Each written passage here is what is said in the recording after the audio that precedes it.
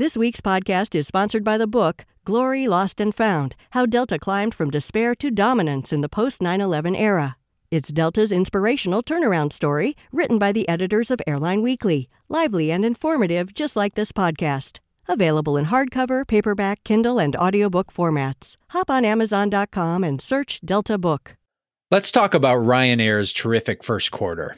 They posted a 4.9% operating profit margin, which is great in Europe's historically weak Q1.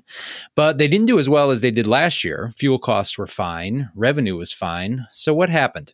The answer is that labor costs were up a whopping 29%. And despite that, Ryan's 4.9% profit margin was down only slightly from 5.7% in the first quarter a year ago. So Ryan's clearly healthy. What about Wizz Air? Increasingly, you can't talk about one without the other, and we will talk about both of them. I'm Jason Cottrell, Vice President of Airline Weekly, and joining me is the assiduous Seth Kaplan, Managing Partner of Airline Weekly.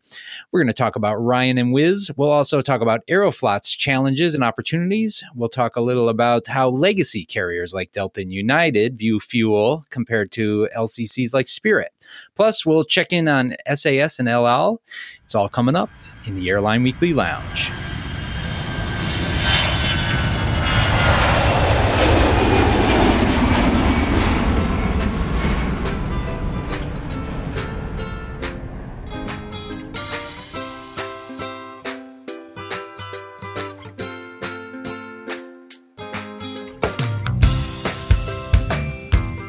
Thanks for joining us. We're starting the show with Ryanair and Wizz Air, two airlines that are becoming increasingly more comparable. But when one thinks of the dominant LCCs in Europe, EasyJet is naturally included in the mix. But Seth, let's start with this. Which is more like Ryanair, Easy or Wizz? Well, first of all, in terms of profitability, Wizz is, let's see, Wizz, a 16% operating margin for all of last year compared to Ryanair's 24%. I mean, Ryanair is in its own orbit, so at 16% sounds a lot lower, but it's Wizz is still up there among the very most profitable airlines in the world. Whereas EasyJet, they have a different reporting period. Rather, you can't look at at exactly the year, but if you just kind of look at their most recent 12 months, in their case through March, but similar period, doing the math, they're at 11%. So, significantly less profitable than Wizz Air, even though to be clear, even that 11%, places them among the most profitable airlines in Europe. So by that measure, Wizz is closer in profitability to Ryanair. And in terms of the operating model, Wizz also is more similar. Wizz, very much sort of the Ryanair of the East.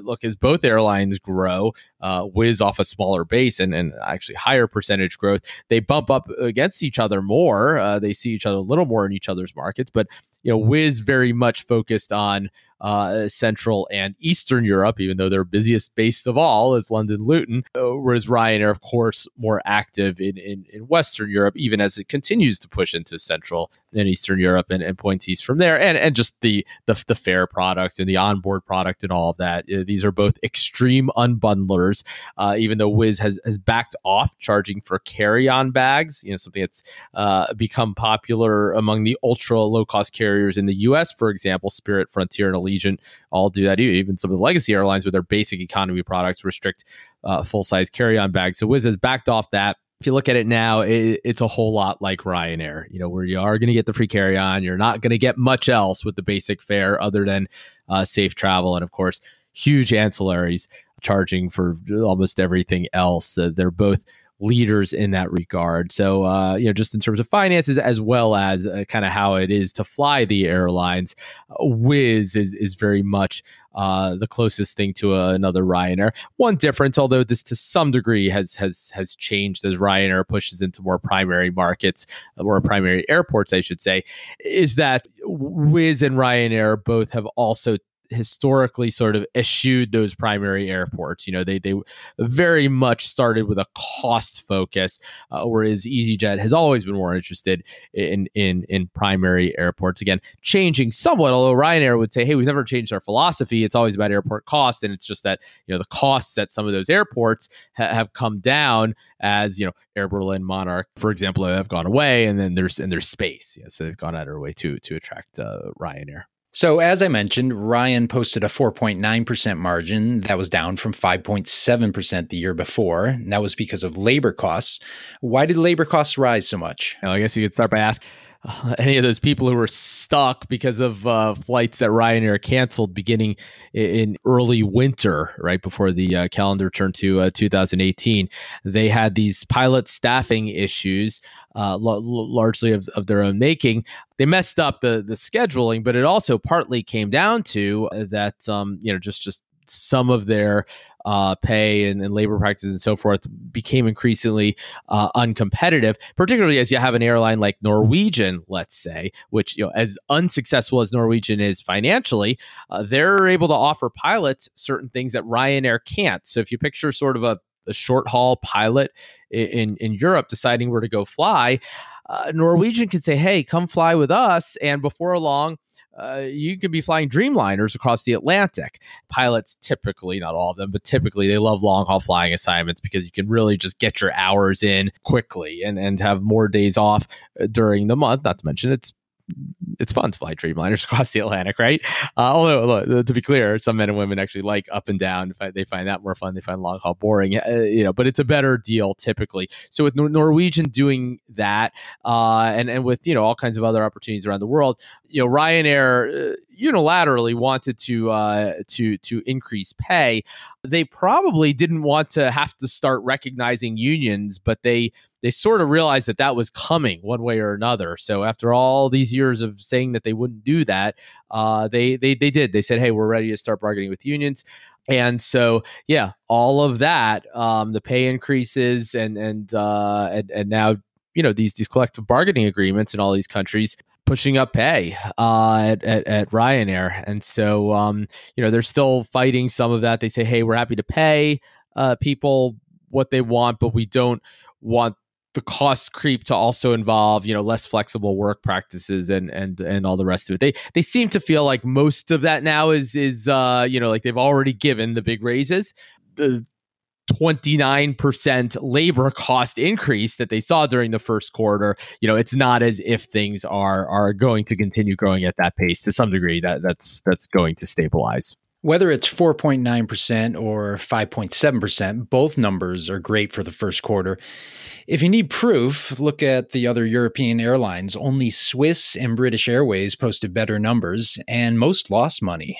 They did, and I mentioned it, Jason. Last year, what did I say? A 24% operating margin for the year, even though in last year's first quarter, as you said, 5.7, call it 6% operating margin versus roughly 5% this year. So you could see you can have numbers like the ones they just put up in the first quarter and still do very, very well for the year. I mean, look, their labor costs have permanently increased by a couple $100 million a year or something. That's gonna put downward pressure to some degree on their margins, but we're not talking about anything that's going to change who they are. We did the math a few months back, and I think we ran it in one of our issues. I think we said could shave a point or two off their margins, but in other words, if you could hold everything else constant, starting with a 24% margin last year, they would still be in the low 20s. Not to say that they'll hit that, because other things could happen to put other downward pressure on that, but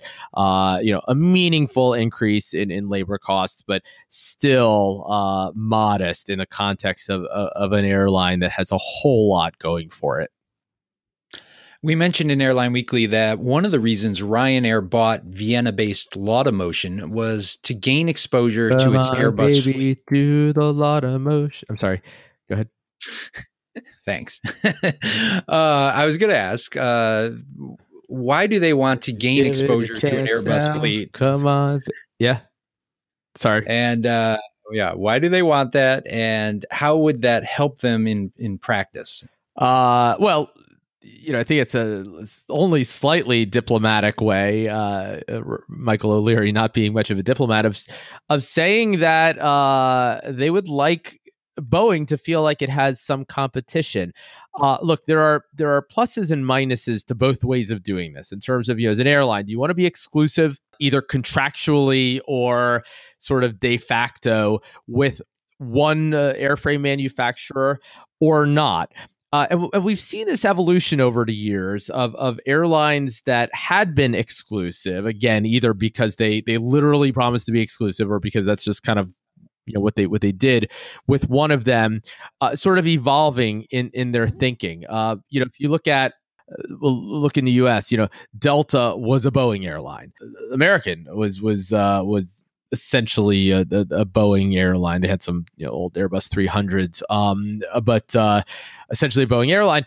And to be, because of various things, in Delta's case, very clearly just their merger with Northwest, which was an Airbus airline.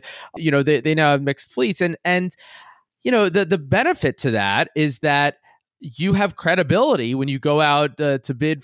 When you're putting out an RFP for aircraft, you could say we're really happy to buy whichever aircraft. Whereas, when you are exclusive with one manufacturer, Southwest has 700 Boeings. Can it really pretend like it might buy some Airbus narrow bodies if they're a few bucks cheaper?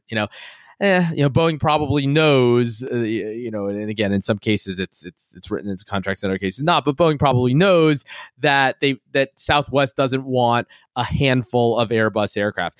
Boeing probably knows that Ryanair, when all it has are Boeings, probably doesn't want a handful of Airbus aircraft because of the inefficiencies that come along with that. But hey, now it has some Airbus. So now, it's gaining that expertise. It's going to need to have, some mechanics who can fix them, some pilots who can fly them and all that. And so it has more credibility when it negotiates with Boeing because it's already flying Airbus.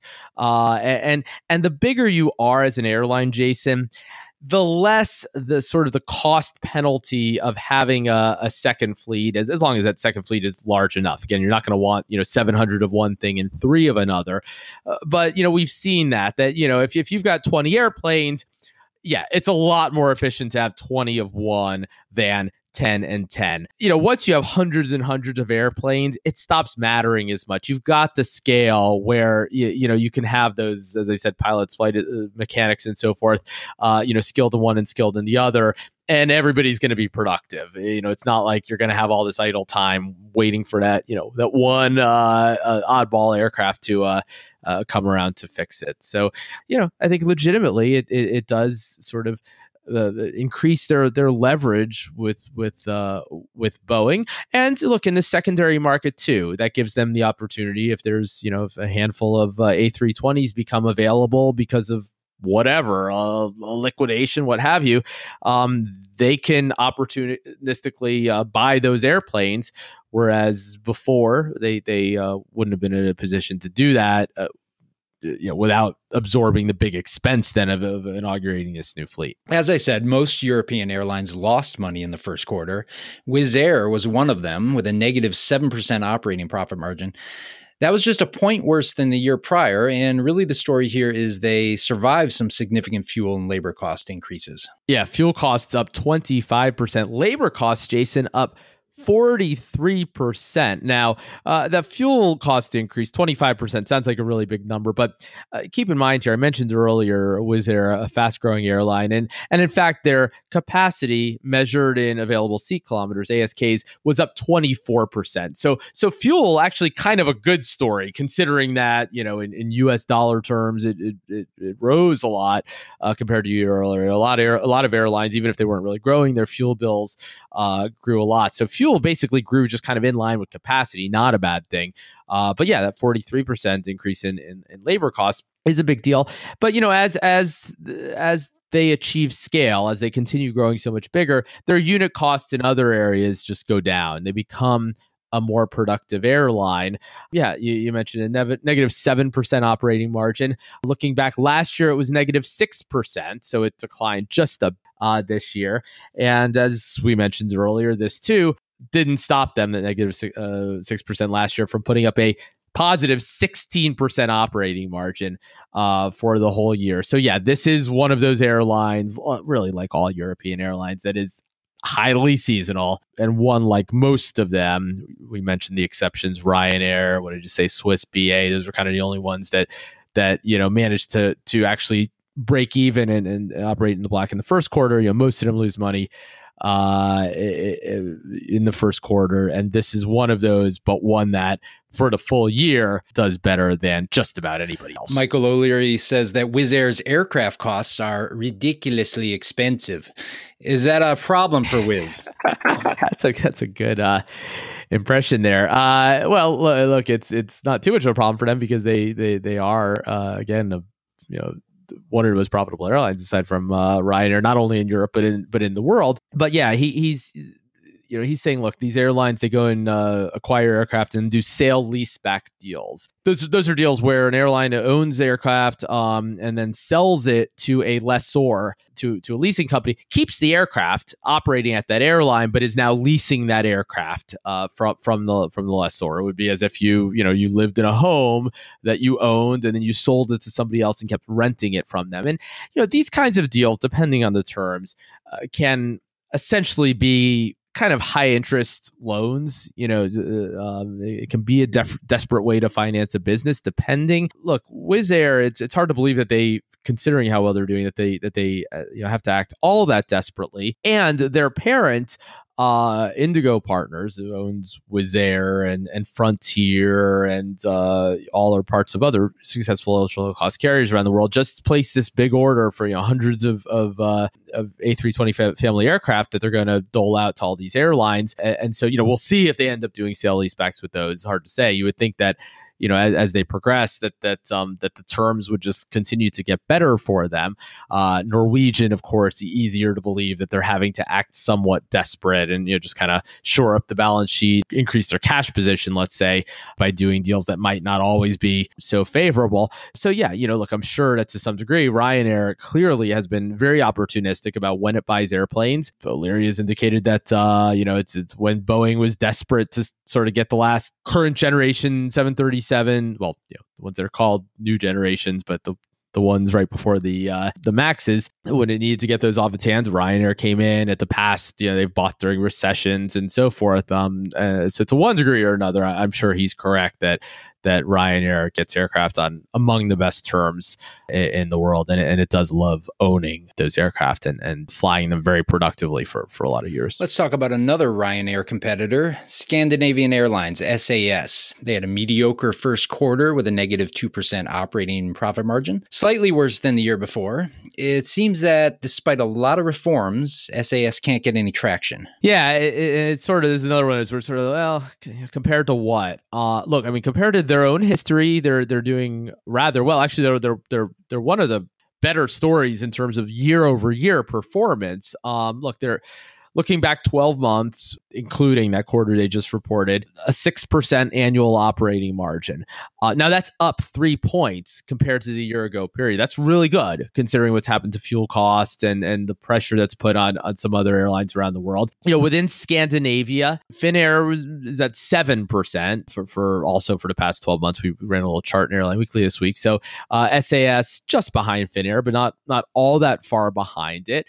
Sort of elsewhere in broader Scandinavia, Iceland, they are 3%. Norwegian, we know what they're doing, negative 8%, and both of those were down compared to a year earlier. So, that's all pretty good news. On the other hand, if SAS sort of wants to play in the league with the big three legacy airline companies, IAG, the parent of British Airways, Iberia, Aer Lingus, Vueling, Air France, KLM, and the Lufthansa Group, it's look, that 6% margin. I mean, that matches Air France, KLM. And, we talk about them in very troubled terms. IAG, looking back 12 months, about 13%, and even Lufthansa, roughly 9%. In terms of legacy airlines in Europe, it's kind of those three. Then SAS is a lot smaller than them, but a lot bigger than anybody else, including Finnair. And so, yeah, in those terms, it looks more like, one that we sort of tend to describe as rather troubled than like the better ones, even though SAS, relative to its own history and within its own region, is doing okay. So while SAS's situation might be okay, El Al's is surely not. They posted a huge $44 million loss in the first quarter. That's a negative 11% operating profit margin and comes despite a 19% increase in passenger volumes to Tel Aviv. Seth, what is happening here? Yeah, the first quarter is never easy for El Al. Looking, last year they were at -8%. You mentioned -11% this time, so obviously deteriorating. Right, it was all those extra passengers. Well, the problem is that they're either not flying El Al, or when they are flying El Al, they're paying less than they used to pay. This is an airline that grew just 3%, so you can't accuse them of sort of exuberant growth over exuberant growth. Just 3% in ASK terms. Their operating costs rose 14%. That was on a 28% increase in fuel costs. So this is one of the many airlines that saw their fuel costs indeed grow greatly in excess of their capacity growth. Some things went well. The cargo boom. I mean, that helped airlines everywhere. Certainly helped them. The local currency, the shekel, actually increased. So that boosted outbound demand from Israel. Israelis traveling abroad, and hey, that actually helps with fuel costs. So that fuel cost increase could have been worse if not for that strengthening currency. But it really came down to the increase in competition from them. Israel has become a very popular destination. It's great for the travel and tourism industry overall there, but for El Al, it's much more of a mixed bag because they are competing more against airlines of all kinds. I mean, you've got Turkish Airlines and Aeroflot, sort of nip at its heels. These one stop to the world, just airplanes flying all day into Tel Aviv from their hubs from Istanbul and Moscow. Lots of other foreign carriers, legacy carriers, and then LCCs from everywhere. Pegasus actually from Turkey as well, but Wizz Air, Ryanair, EasyJet. It's an open secret that Israel right now is a popular destination, and airlines have been piling in, partly thanks to deregulation. It has become easier for them to do so. Again, good for tourism in general in Israel. Good public policy probably, right? But not so good for the airline itself. So here in America, we've been enjoying some boom years, so much that it feels a little like 2006 or 2007, which of course gave way to 2008, which ended up being a very dark period. But at an investor event recently, Delta's and United's leadership said this time it's going to be different. Seth, why do they say it's different, and do you believe them? They both said that speaking at it was a Bernstein conference. American has very much said the same thing, at least as enthusiastically. In recent years, their CEO Doug Parker, that's kind of his mantra, right? Well, look, they say it's different, partly because that in the past you always had at least one desperate U.S. airline that was out there with just really low fares, kind of pricing for cash, you call it, right? Just doing what they could to get money in the door that day. Even if the effects of the pricing environment and the long term effects were negative. And it just doesn't exist in the U.S. right now. So that's kind of how all these airlines see it, is that everybody is strong enough to be able to think for the long term, which means not only investing in their products and doing all the kinds of things that they're doing now that they couldn't do in the past, but also just pricing in a way that they consider rational. Gordon Bethune, the old former CEO of Continental, used to say, "You're only as good as your dumbest competitor," right? And basically there just aren't any dumb competitors out there these days. And I think more charitably, like I said, in some cases they weren't dumb. They just were doing what they had to do to keep their airlines afloat. And there's just none of that out there right now. In terms of do I believe them? I mean, if you hear fuel costs are up, these airlines are going to make a whole lot of money this year. I mean, they're going to be off their highs. In terms of operating margins and net profits and all of it. This year's not going to look like 2014-15, but they're going to do really, really well in an environment where economic metrics are not so different from times in the past where these airlines have really struggled. So broadly speaking, at least, they seem to be right, which is not to say that that a shock, whether God forbid terrorism or a health pandemic in terms of demand shocks or a recession or a cost shock like a spike in fuel costs, a very dramatic spike in fuel cost that they can't quickly adjust to. Not to say that those things would not significantly impact them. They would. fair to say, yeah, not like they would have in the old days? I'm detecting a bit of a dichotomy regarding fuel. Let me explain. So Delta has said for a while now it's not afraid of high fuel prices, and they said it again in May. Meanwhile, a low-cost carrier like Spirit seems to need fuel to be a little higher so that it can separate itself on costs. So if both a legacy carrier and an LCC want higher fuel, does anyone want cheap fuel? Yeah, and to be clear, I think when you say separate itself on cost, you mean on fares, right? You mean so that there's a fare differential, right? Exactly. In terms of okay, yeah. So you're right. And fuel is up, and airline profits this year are going to be down compared to when fuel was. Let's just talk about the U.S. carriers, but in general around the world, they'll be down a little compared to when fuel was cheaper. I guess it's.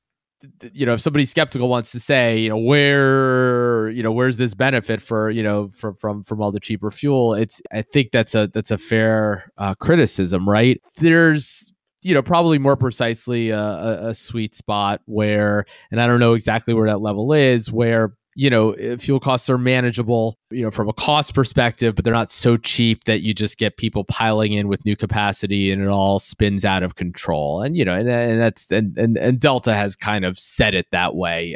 It's not that they think the higher, the better.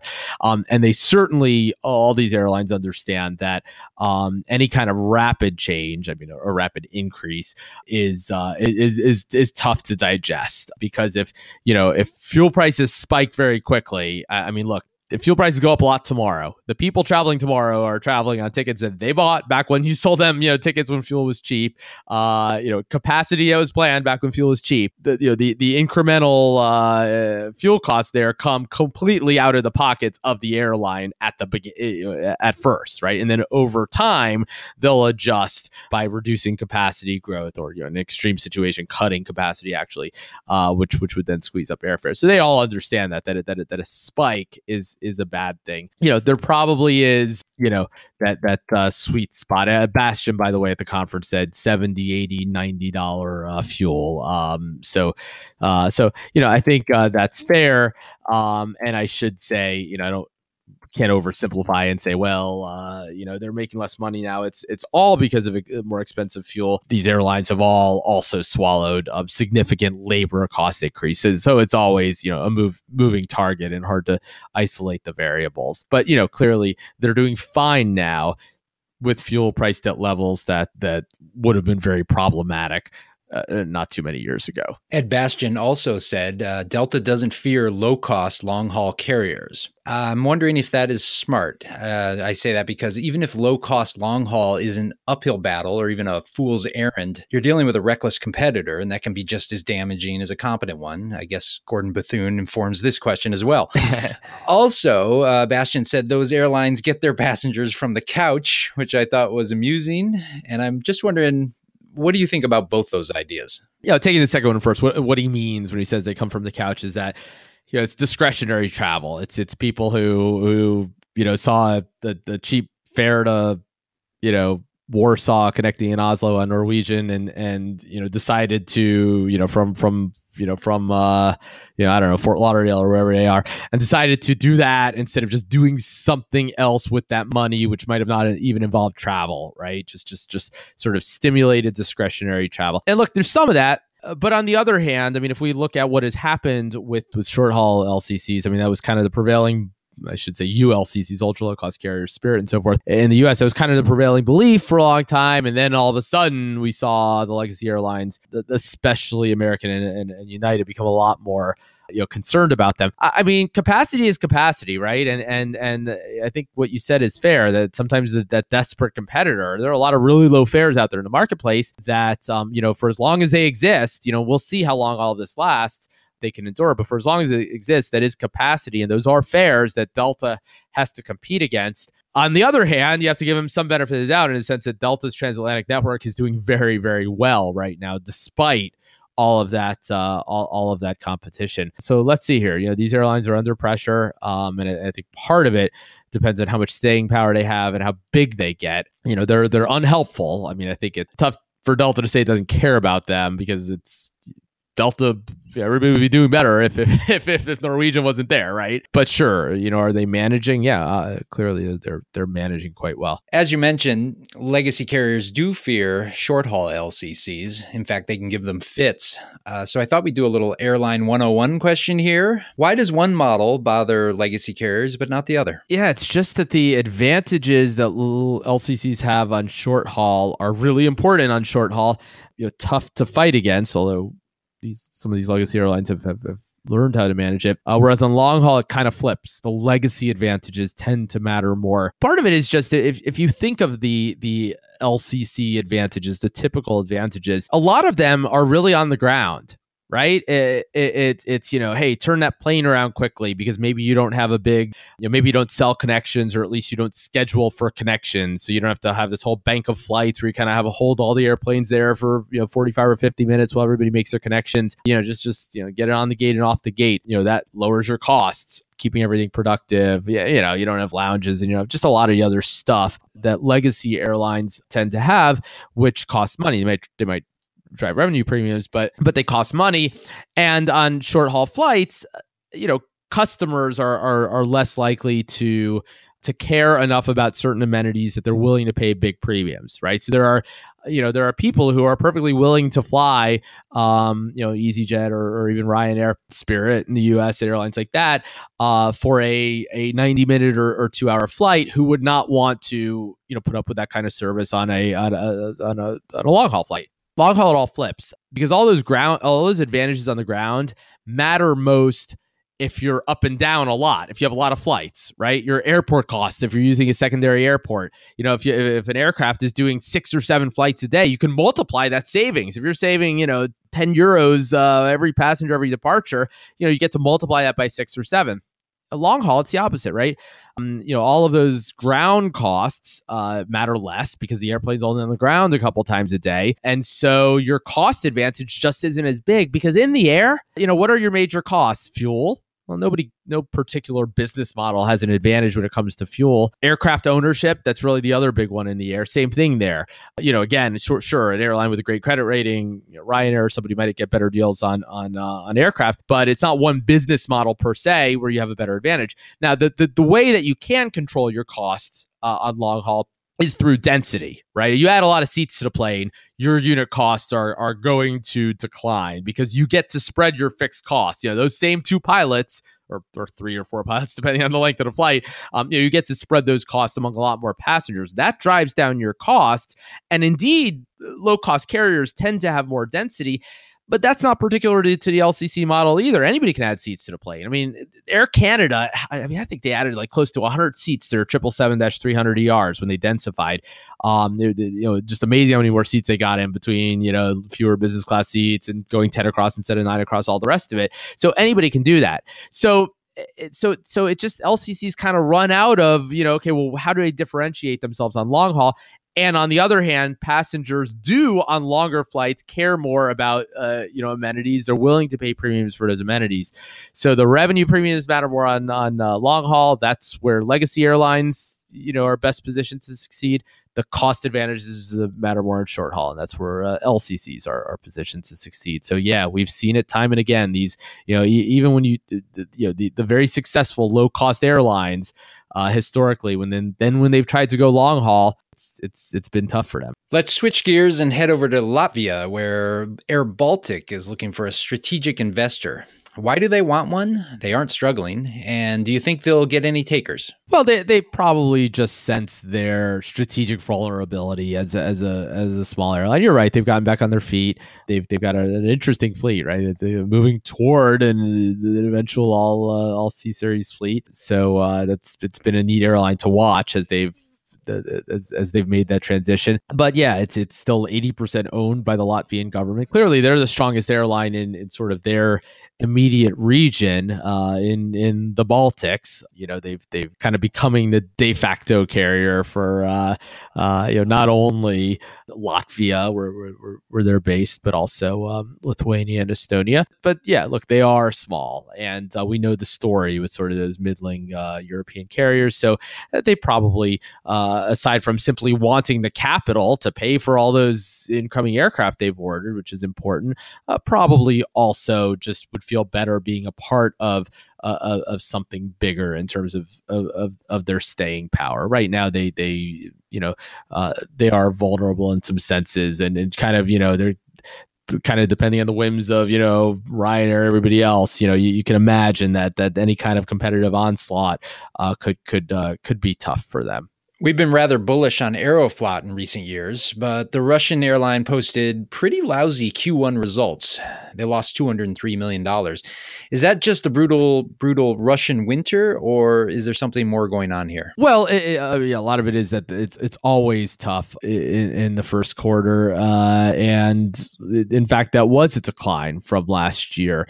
Their revenues rose 10%. Their operating costs rose 14%. So, when your costs rise more than your revenue, sure enough, your profits are going to decrease, or in this case, your losses are going to increase. They stomached a 24% increase in fuel costs. So again, I mean, this is very common. The exceptions are more notable. The airlines that didn't see their fuel costs for the period rise by considerably more than their capacity.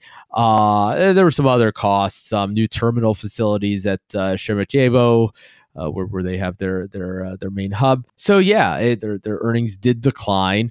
Although this is an airline that continues doing rather well. It's an airline that's an impressive story, what they've managed to achieve to become a rather respectable a global airline that posted an 8% operating margin for all of 2017. So the first quarter is always going to be bad for them, but that doesn't stop them necessarily from putting up a decent year-round margin, albeit not one of the highest in the world. One more Aeroflot question before we wrap here. We wrote in Airline Weekly that they are extremely conservative when it comes to network planning. Can you put some color to that? Yeah, they've grown, but a lot of their growth is kind of just more frequencies in existing markets, some short haul growth. But yeah, if you look at their long haul network, I mean, the map today looks a lot like it looked 5 years ago. They serve, one example, I mentioned it earlier when we were talking about Israel. Yeah, I said Turkish and Aeroflot, two airlines that sort of pipe in planes, pull people into their hubs and send them to elsewhere in the world. And those airlines do compare in many regards. They both, Turkish and Aeroflot, have interesting geography for certain traffic flows, just able to facilitate certain kinds of connections that not a lot of other airlines can facilitate. I remember when I was flying several years ago from Istanbul to Ulaanbaatar, Mongolia, really the two main options were Turkish, with a stop, I think, in Baku, no change of planes, or Aeroflot connecting in Moscow. I think Air China was the one other option, reasonable option through terms of the schedule you could tolerate through Beijing. But anyway, so they compete for a lot of the same kinds of traffic flows. But having said that, so let's look at their North American networks. Turkish serves 11 cities in North America. Aeroflot serves just 4. Right. So an airline that has been fairly timid. I mean, look, part of the issue is that not a lot of tourism to Russia. It's hard to get visas there and that sort of thing. So whereas if we're comparing them to Turkish, forget, that very difficult year that they had recently because of the security situation. Typically, you can, people want to visit Turkey. It's a place you can visit, rather easily without a visa for a lot of people. Not the case in Russia, but for whatever reason, yeah, Aeroflot, not an airline that has expanded its global network very much. All right, we'll leave it right there. Thanks for listening. And if you like this episode, share it with your colleagues. They can subscribe to the Airline Weekly Lounge through iTunes, Stitcher, or wherever they get their podcasts. They can also subscribe to airlineweekly.com. Thanks again for listening.